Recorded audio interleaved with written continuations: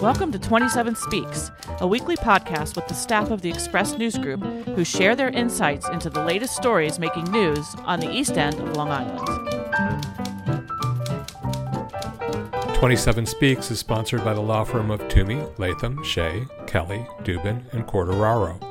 Strong advocacy and attentive counsel. Be well advised. SuffolkLaw.com. And we are recording. So 3 years ago, what were we all doing? This.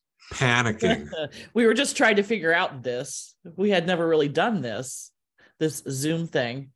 So that true.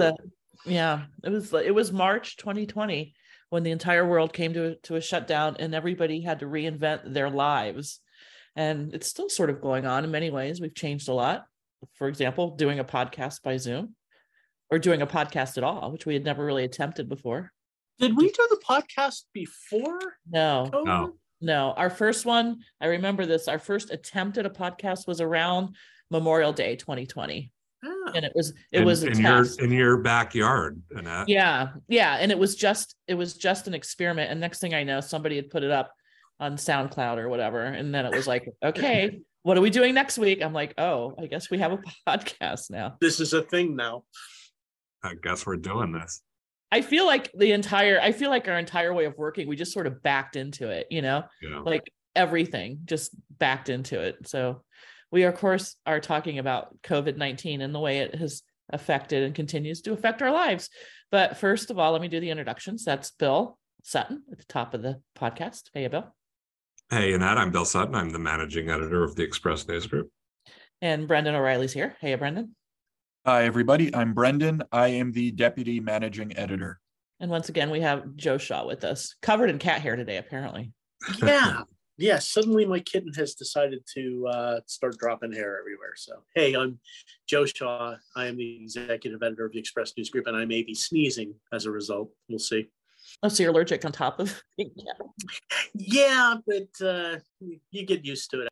I know. I remember that to this days. I'm Hank Hinkle, the Arts and Living editor of the Express News Group. So, so what are we thinking? I mean, did you guys, it's sort of funny. We did a massive package in the paper on the issue of March 16th that looked back at what we remember. And it was interesting reading over it, just some of the things that you forgot about, leaving groceries outside so the germs would go away and the empty shelves. I read a lot of that copy, as we all did for that special section, and it certainly all came flooding back. And I mean, we've said it before and kind of half jokingly, but about having PTSD from early COVID and from the past 3 years, and I really feel like that's that's a truth. I mean, it really affected all of us, I think, in a negative way, and I think it's going to take a long time for us to come out of that. Yeah, well, it was truly terrifying, because I remember everybody was being told they were going to close school down for a couple of weeks, and I remember we decided we were going to try to just put the paper out, and that was it. And then by the time the paper came out, it was like the furlough notices came in, like you no longer have a job. And same thing with my husband's work; he's in the film and TV business. Providing power, that just shut down. And so that was that initial total panic was like, oh my God, what are we going to do here? And this was before you knew whether you were going to, actually be able to get through to unemployment, which was a whole nightmare. I don't know if it was super stressful. I mean, I was only furloughed for about a month, which was, very fortunate compared to what other people went through.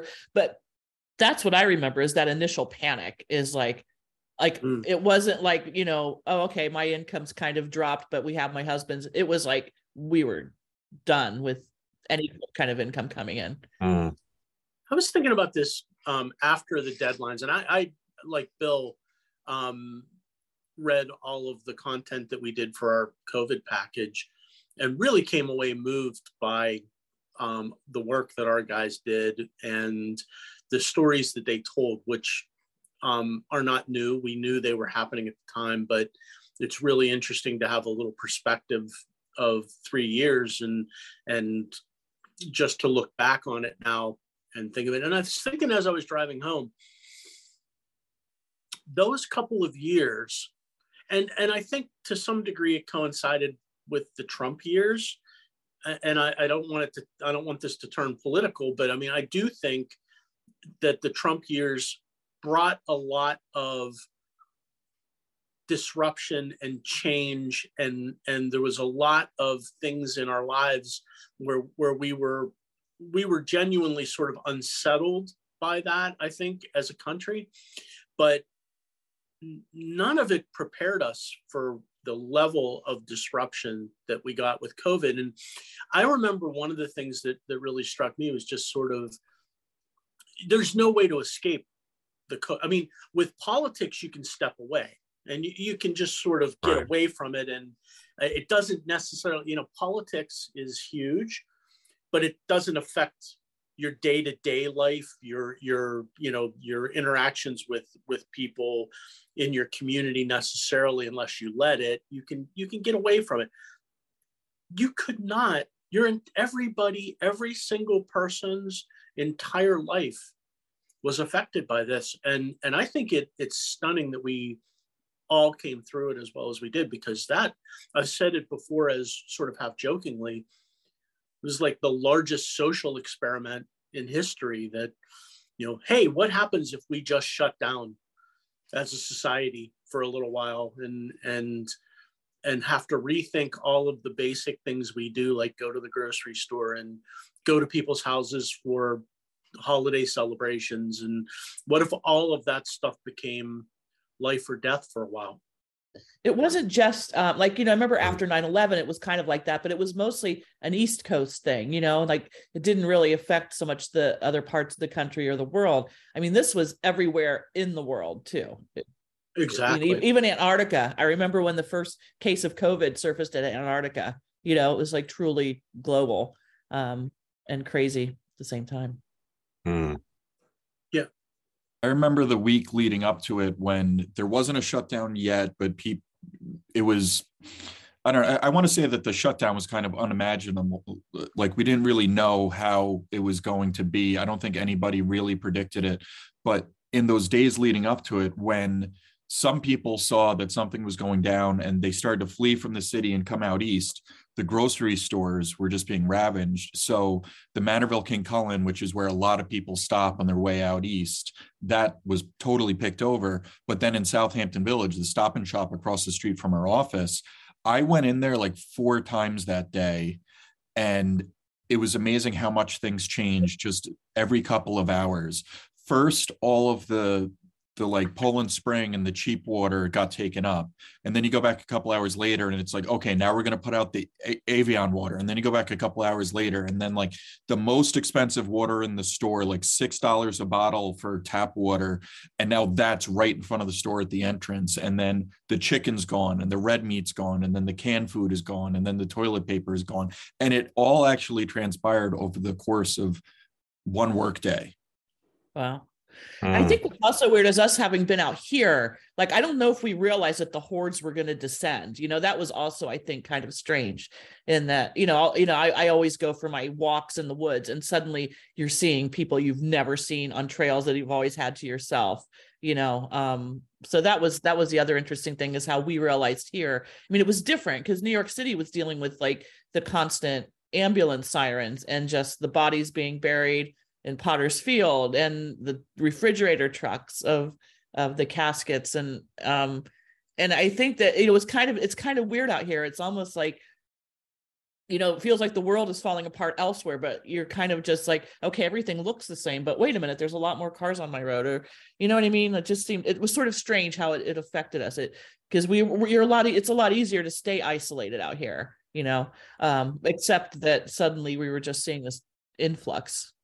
Well, and you couldn't get a haircut for I remember for 3 months. I remember. I stressed about that, and it was like, when you heard of these people that were cutting their own hair, and I'm looking for trimmers online, and and what a stupid thing to be stressing about, in a life and death, situation. But it's like, oh my God, my hair, I just won't stop growing. And what am I going to do?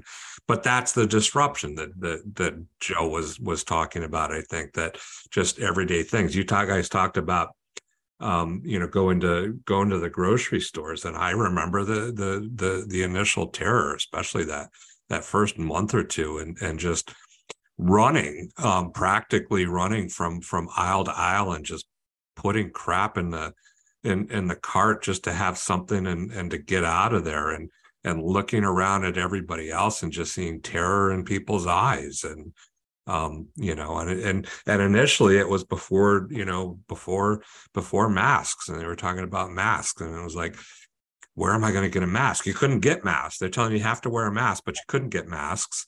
And that some people, it was Kim Covell, I think, one of our editorial assistant editors, and she was making masks, and she mailed me one.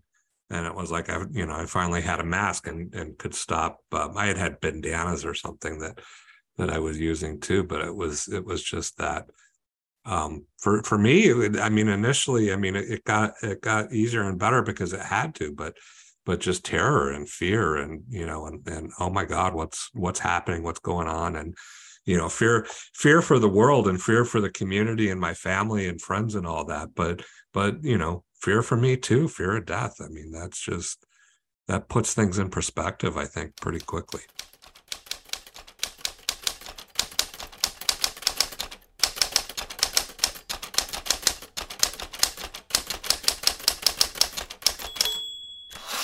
I coincidentally, just a couple of weeks before March of 2020, I had seen for the first time the movie Contagion, which is a 2011 film with Gwyneth Paltrow is in it, and Jude Law and some other folks. And I had only seen that just a couple of weeks before this all started.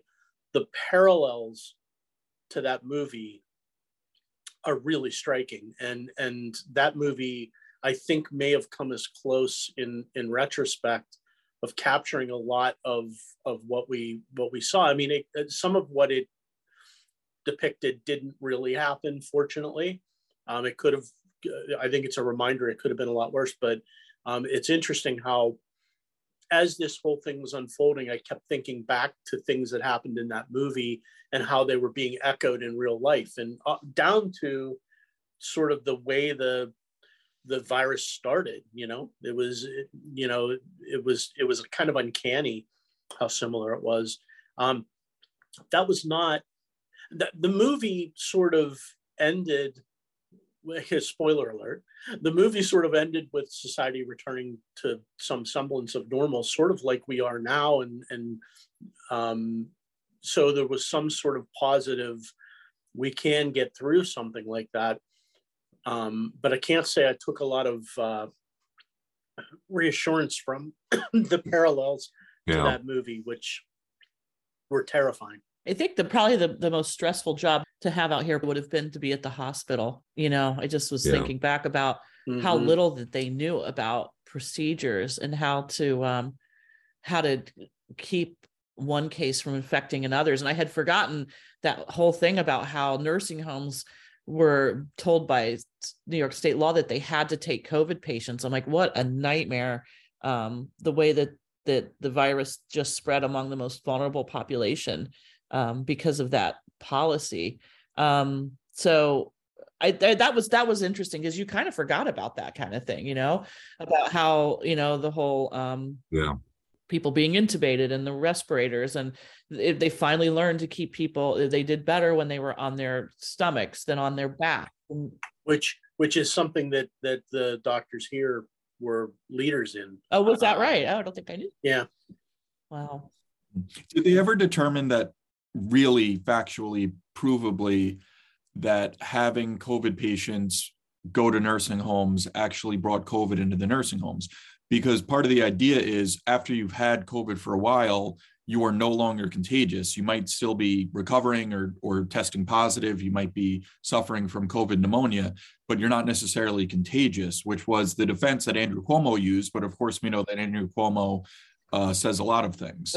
I guess the question would be at that point, as soon as somebody showed positivity in COVID, and I don't even know if there were tests in the early days, they may have just shipped them off. So maybe they were putting patients in nursing homes when they were still actively shedding virus. I don't know. And that's what I was trying to remember. Like, when did the COVID test become available? When did the quick test? Think about how scary that is, that there's not even a test for it in the beginning, I think it was fairly quickly, but they took forever to get results. I mean, you would take a test. Or to get the test. Like, that's the other thing, like the mask, you couldn't get a hold of the tests on your own. Remember, you had to go sit in your car that was months, if not a year before the at-home quick tests came about, right? I mean, you're right. It was waiting in line in your car at Southampton Hospital was doing it, and other spots.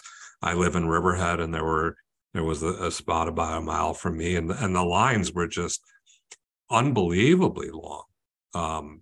And then there's a WebMD by my house, and the lines, people standing outside. And I remember we had a scare at the office that just somebody had come in contact with COVID. It wasn't even somebody had contracted the disease in the Southampton office, and I had been in the office, so we were advised to go get tests.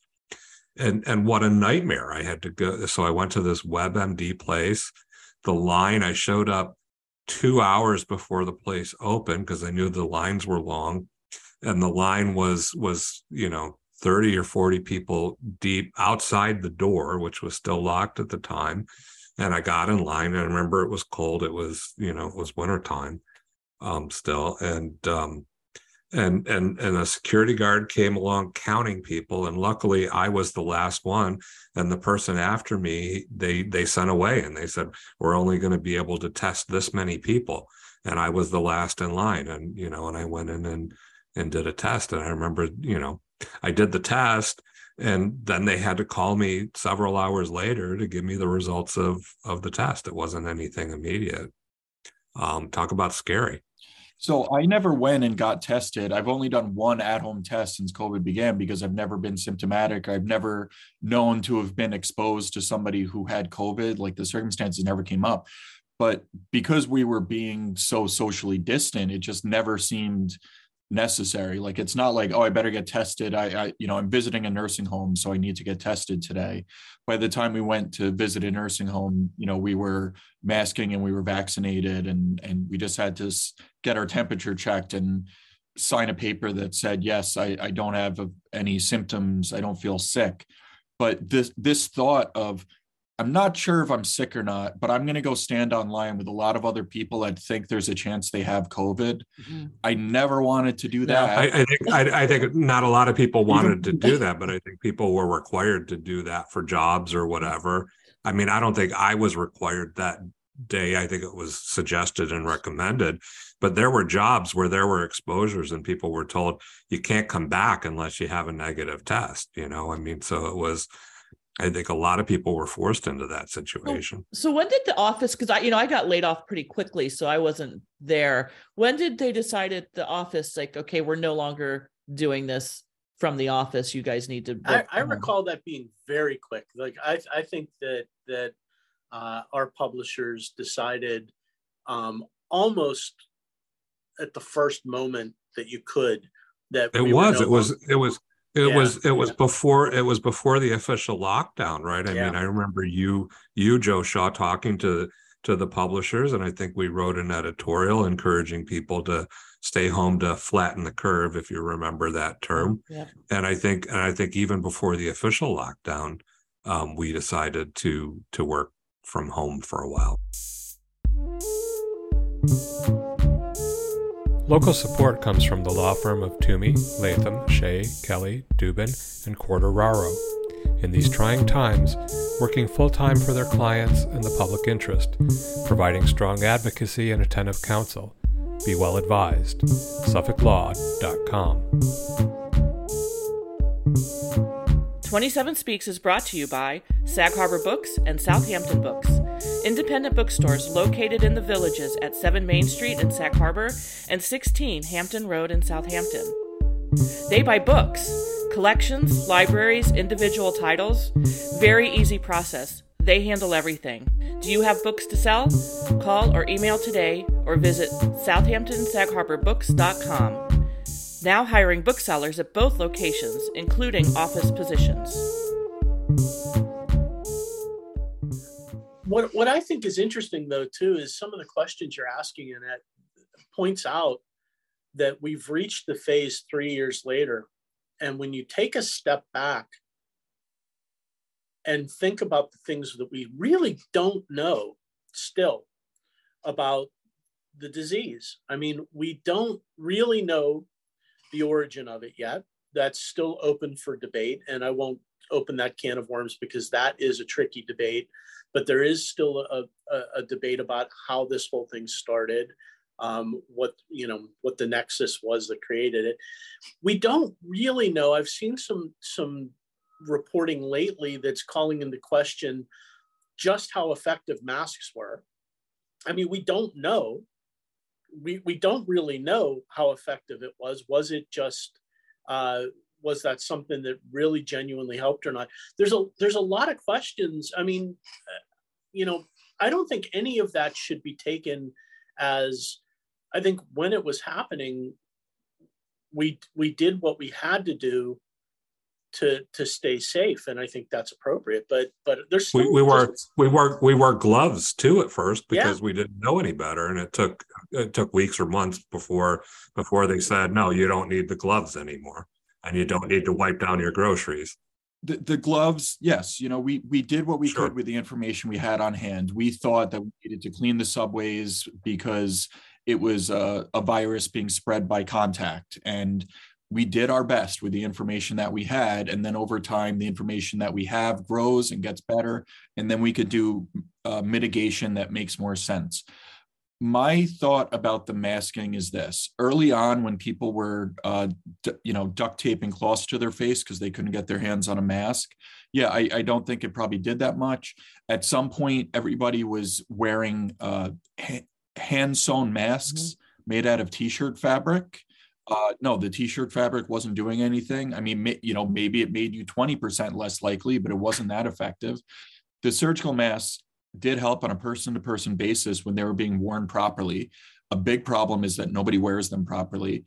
And the N95s are what we all should have been wearing from the beginning, but they simply weren't available. But even N95s, for people who work in hospitals, they get fitted for those things. I talked to my friend who's a respiratory therapist, and he said, I actually have a small face, so it's hard for me to get N95s that fit.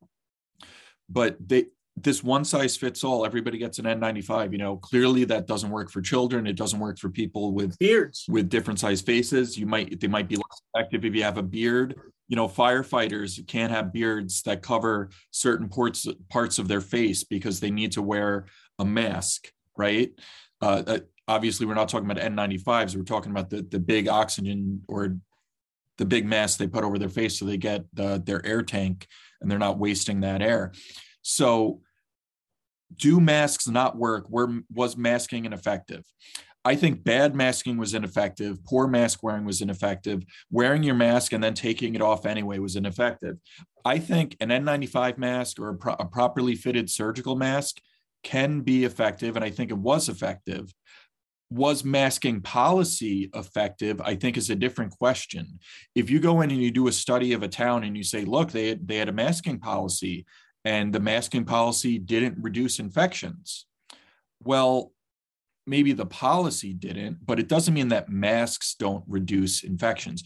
You could have a masking policy, but it doesn't mean people are adhering to it. I think it's important that's the thing I want to stress is I raised that question. I think it's a reasonable question to say we've reached the point now where we're beginning to look back and try and take a closer look at some of these questions and try and get better answers than we had at the time. I think we all did the right things at the time. You have to do those things. I think it was appropriate to do those things when you don't know for sure. But it's going to be really helpful for the next time, and there will be a next time, I think it'll be really helpful to know better what measures really were effective and what weren't. And I think it's unfortunate that some people are going to take, if theoretically it comes back that masks were less effective than we thought in spreading the disease, the worst reaction to that is, well, see, I told you so. That's not to say that it all those Karens in the YouTube videos are not justified for not wearing their masks. And let's put it this way. Would you really be comfortable with the surgeon who's doing surgery on you without a mask? Without a mask. There's a reason that they wear masks when they do surgery, I mean. And look, not for nothing. Well, we can debate and we can determine how effective they were. They made us feel better. For those of us that wore it, it made it easier to go out in public and to do the things that we had to do and go shopping and all that, and feeling a little bit safer that here's something I can do to protect myself. And I think there's a psychological advantage to wearing the masks. And there's also a thing I really dislike it when people judge other people for wearing masks, because you don't know what their own situation is or who they have at home that is at risk at getting ill, Bill, I remember in the very early days of the pandemic, and I believe it was in the late spring of 2020. It may have been a little bit later that year. No, it was later that year because it was in the fall, because it was for you and I went to an outdoor event to the west with the jack-o'-lanterns and stuff that were lit up.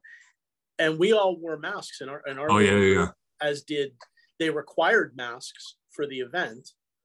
And even though it was outdoor, which at the time I think was just precautionary, and 98% of the people wore their masks and had no issues with it. But I still recall, and I found it really chilling at the time, a man and his wife pushing a stroller without masks on, who passed us and made a nasty remark. It's something to the effect of they had been told to leave because they wouldn't wear a mask. And them saying as they passed us, there go some more people who do what they're told by Cuomo.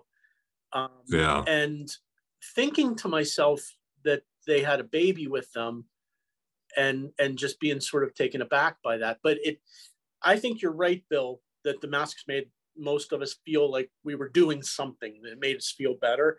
But it also really did sort of provoke this.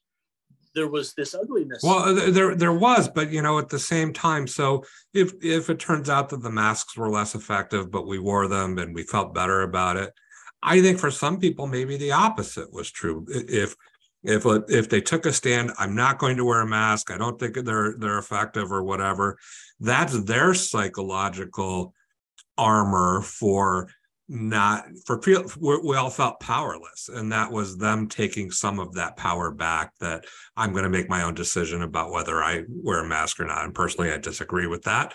But that was taking that some of that power back and saying, I'm not going to be, I'm not powerless here. Do we feel like some people saw people who wore masks as being elitist? Like it almost felt like it came down to that, oh, you're obviously one of them, or, like it's sort of like put them in another column, just like a lot of other issues have put people in specific columns. I feel like it came at a moment when we were so divided as a nation, and it just fed that narrative, and I think that narrative took over everything. Yeah. And I think that's the. Well, our president at the time didn't help that. Well, I mean, I think it was just a general feeling across the country that we were and are, but we were at the time, I think, in the midst of the worst divide that we've had. Well, I just meant that he wouldn't wear a mask, and that discounted some of the. Right. I mean, remembering back to all of that, to the drinking bleach or whatever it was, and and all that stuff that at times it felt like he wasn't taking it very seriously until he got it. Well, remember the tape from Woodward where it came out that he knew how bad things were, but he was telling Woodward something. This is Bob Woodward, the famous Washington Post journalist, and telling the public something differently. Interesting that I read though that masks were also controversial during the 1918 flu. And it was a similar, very fascinating. Apparently there was similar backlash against mask wearing back then as well. So.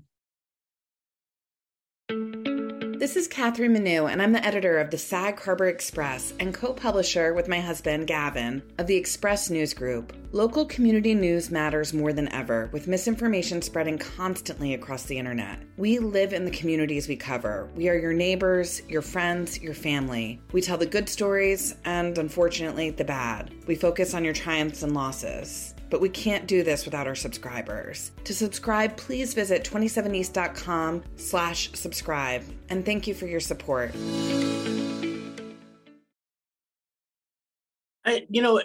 We touched on it earlier, and there was a point I did want to make, which is I feel like we knew it at the time, and we took steps to make sure people were aware, and we all talked about it. But I don't think even today we grasp just how difficult this was for healthcare workers who were on the front lines. And, I remember we did a big special section that was devoted just to telling the stories of the healthcare workers who were dealing with the crisis. And I really thought that was important to do but even with all of those efforts, and even today, 3 years later, I cannot even begin to imagine what it was like to be a healthcare worker and we can talk about, healthcare workers in the city who were dealing with, as you said, the refrigerator trucks. And I mean, those were just not normal things to be dealing with. But think about folks at the local hospitals who, when you work in healthcare, death is something you see on a fairly regular basis, but you don't see it as commonly as you saw it then. And on top of all that, the fear that each of those doctors and nurses and administrators and everybody else who were in that environment, the fear that you had to push through to provide care because you were at risk yourself. And I think people were fully aware of that.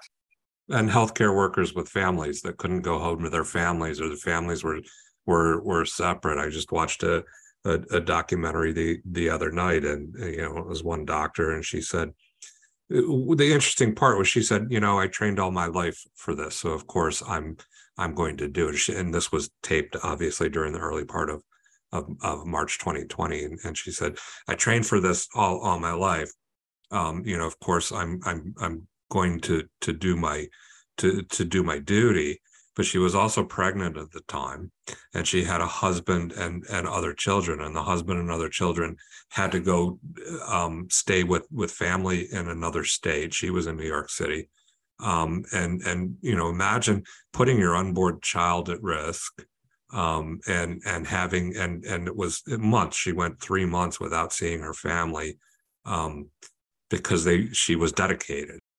The one effect that we're probably still living with and will live with for a while is the number of healthcare workers who've decided to leave the field because of the stress and the issues. It seems like the field itself has changed. It's no longer the type of field that attracts people like it did. And going forward, that's going to be one worry, is whether there's going to be enough nurses and doctors to take care of people. It's kind of a thankless job for a long time, Well, and they were heroes for a very long time in 2020, and that sentiment kind of wore off a bit, I think, over the last, at least the last year, maybe year and a half. That's why I think it's important to remember it. I think that it can't be said enough. I mean, I feel like one of the most remarkable things that we watched was how the local healthcare system ramped up and met the needs. And I just think that was an amazing thing. And even 3 years later, I think we need to point that out and make sure people remember it. And not just the healthcare workers, obviously they were the top of the front line, but delivery drivers and people stocking shelves at the supermarkets and all those other frontline workers that, that we don't think about, that while everybody else was sheltering in place and staying safe. There were people that were still making sure that everything was working right out in the world, and they were all truly heroes. So it's a HIPAA violation for me to ask, probably, but I may be the only person on the panel who actually got COVID, right? I did not have not. I have not. I haven't had it. Yeah, that's I'm knocking on wood. That's wonderful, and I made it all the way till January of this year before I got it. And I have to say that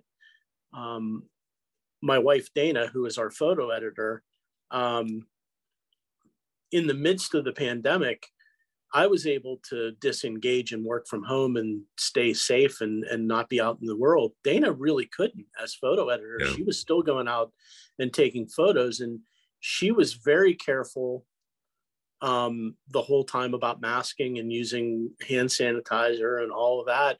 And she was able to avoid getting it, despite the fact that she was on a very regular basis out in public and talking to strangers all the time. So I thought that was testimony to the fact that it could be done, that you could get through it okay. But it's funny, we got it in January.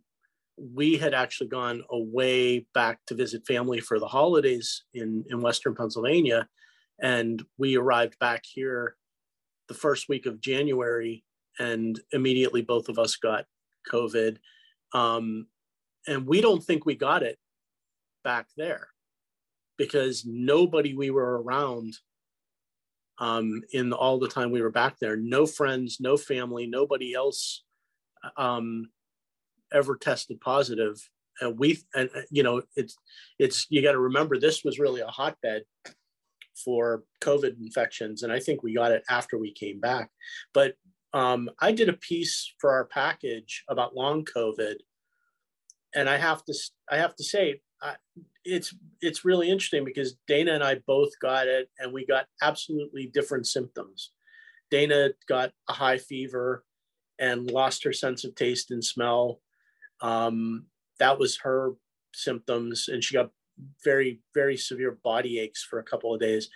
I didn't have any of that, but I had the chest congestion, and I ended up with lingering symptoms that it's March and I'm still occasionally having some of those issues. So it's one of the things that people need to be aware of out there now is dealing with long COVID now, which is I spoke with a couple of doctors for that piece, and the consensus is that about 1 in 5 people who are infected with COVID end up with lingering symptoms, whether it's long COVID or just symptoms that last a little longer than the couple of days. It's going to be something that needs some further study too, because they say that those symptoms can actually last for a year or more. I worry it may create some chronic situations. I mean, I still think there's so much that they don't know. And you say it could last a year, it could last longer than that for some people, because, it's only been around for a couple of years. I mean, they don't know yet, right? Mm-hmm. We hadn't really talked about the schools, because that was another big issue, is forcing all of the students to go remote. And so, it was weird. I mean, my daughter was a freshman in college when COVID struck. So that was strange. And she had to come home for that remainder of the spring semester. And her next year was totally remote. And I could just see her, like, it was a rough year having to do everything remote like that. But I wondered, when you had kids here starting kindergarten and in the middle of COVID, and other kids who were trying to apply to college, and kids who were going into high school for the first time online. So I just wondered, what did we learn about how COVID has affected the school population through the stories that were done this week?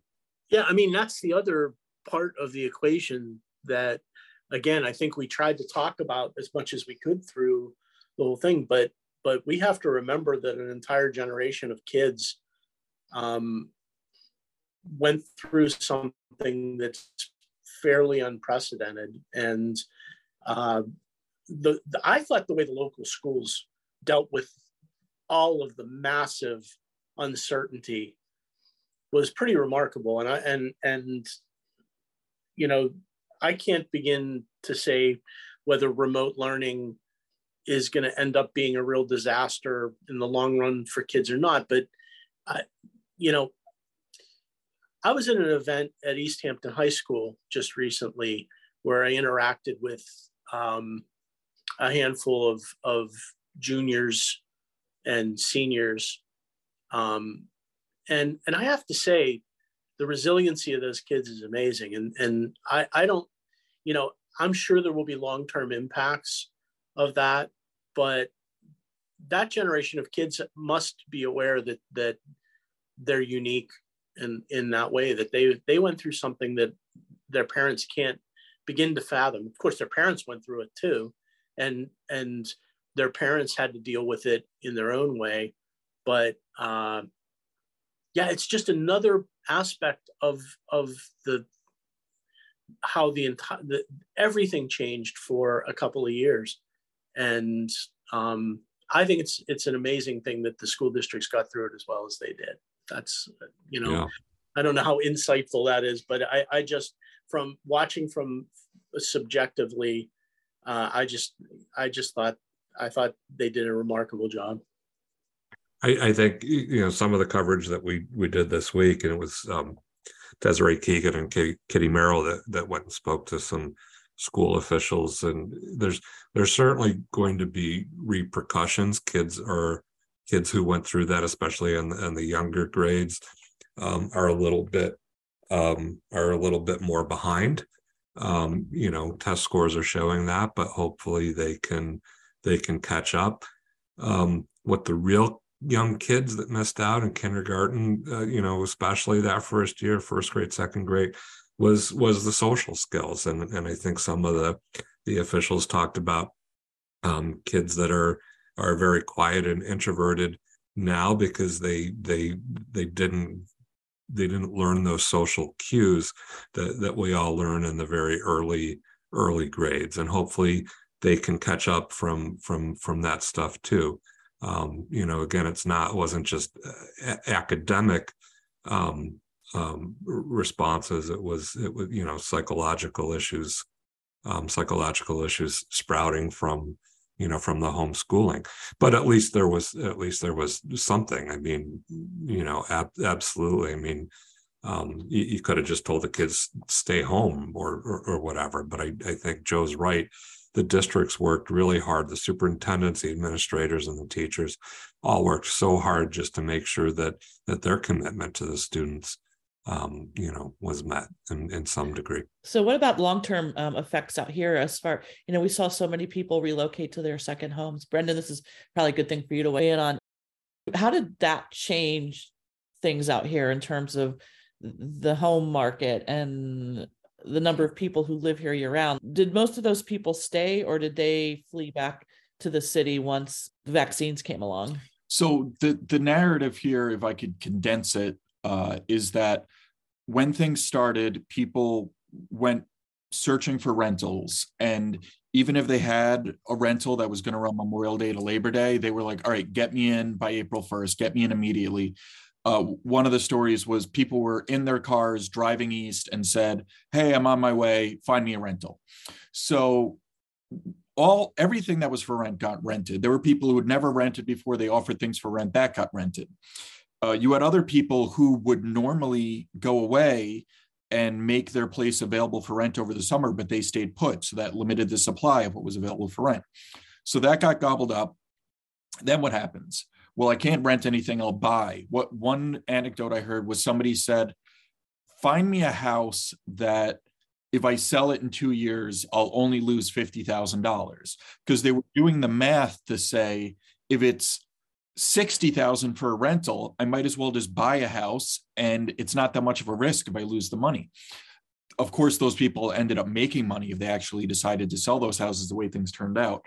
So there was a thought that by the time the second summer rolled around, there would just be all this rental inventory on the market because everybody bought houses and now they could travel again and they want to turn around and rent out those houses they bought to make some of that money back. Well, that second summer rolled around and travel had not opened back up as had been anticipated. So they ended up staying in the Hamptons. It wasn't until summer 2022 where a bunch of people took off to Europe because they could again. There was this huge buildup of demand for travel that people could finally satiate. And when that happened, fewer people were looking to rent in the Hamptons. More people were trying to rent out their houses in the Hamptons. So last year was actually a good time to be looking for a rental because you could actually negotiate.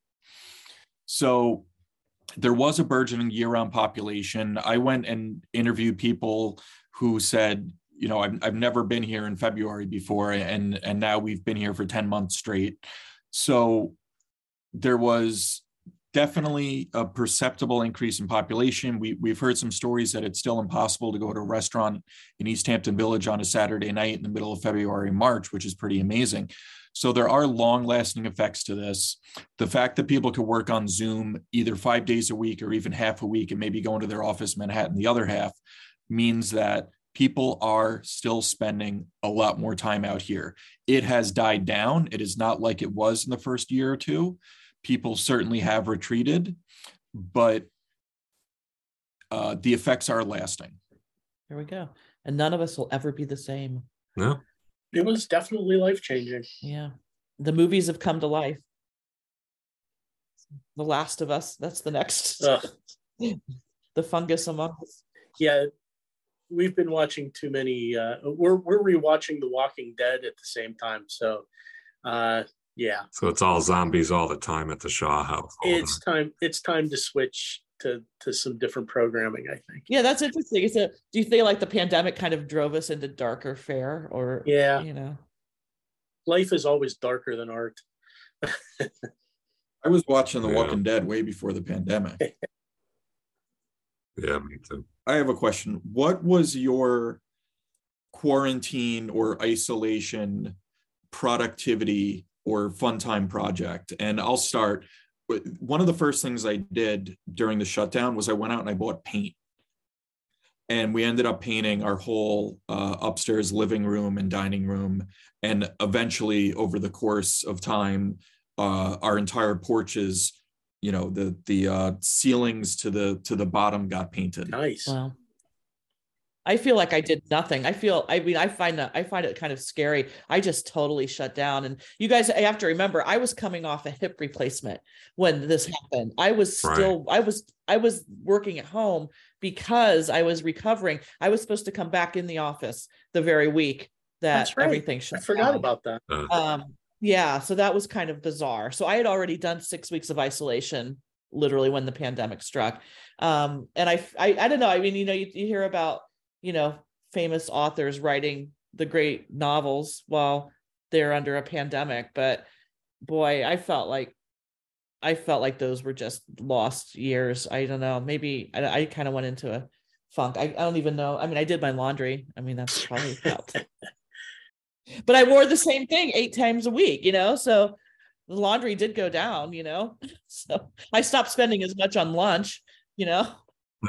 Yeah, less laundry, right. More dishes. I respect people who had projects. I don't think I had a project. Yeah. I think I didn't either. I feel like I was very non-productive. So I'm glad Brendan got his house painted though.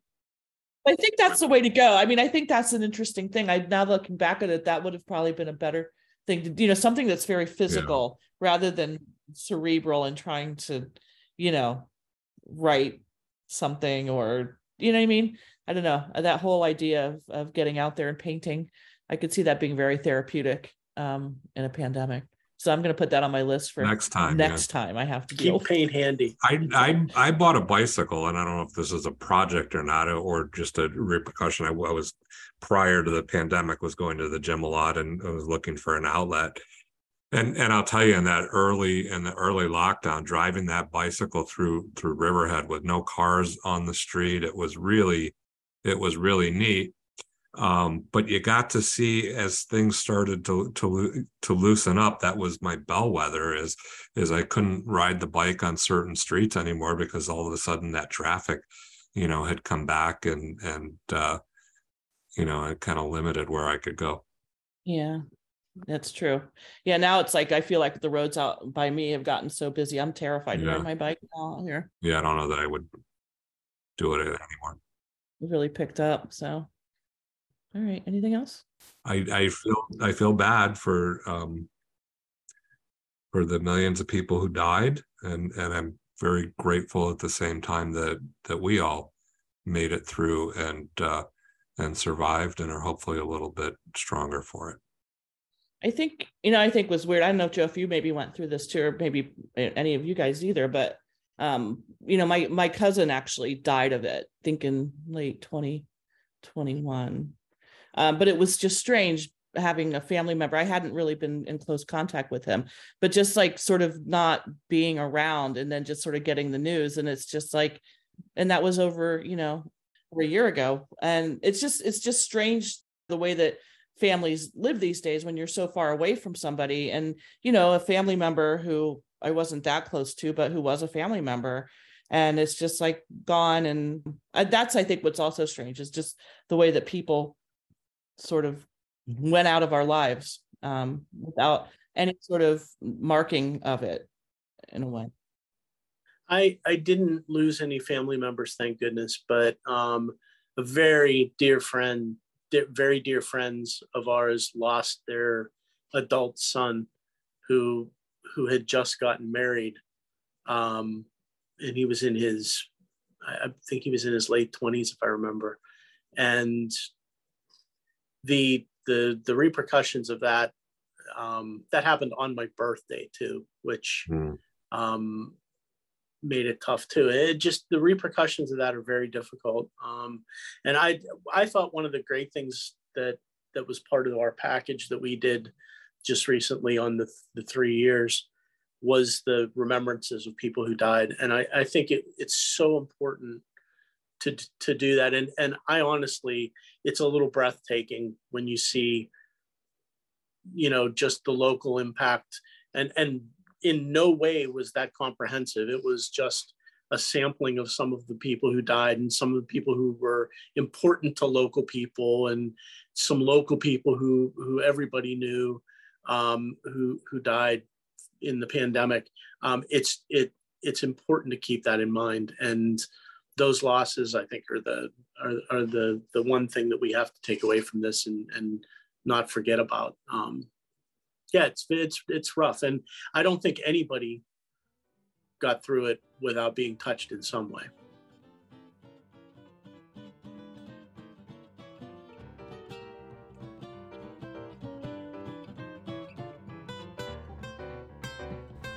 "27 Speaks" is sponsored by the law firm of Toomey, Latham, Shea, Kelly, Dubin, and Corderaro.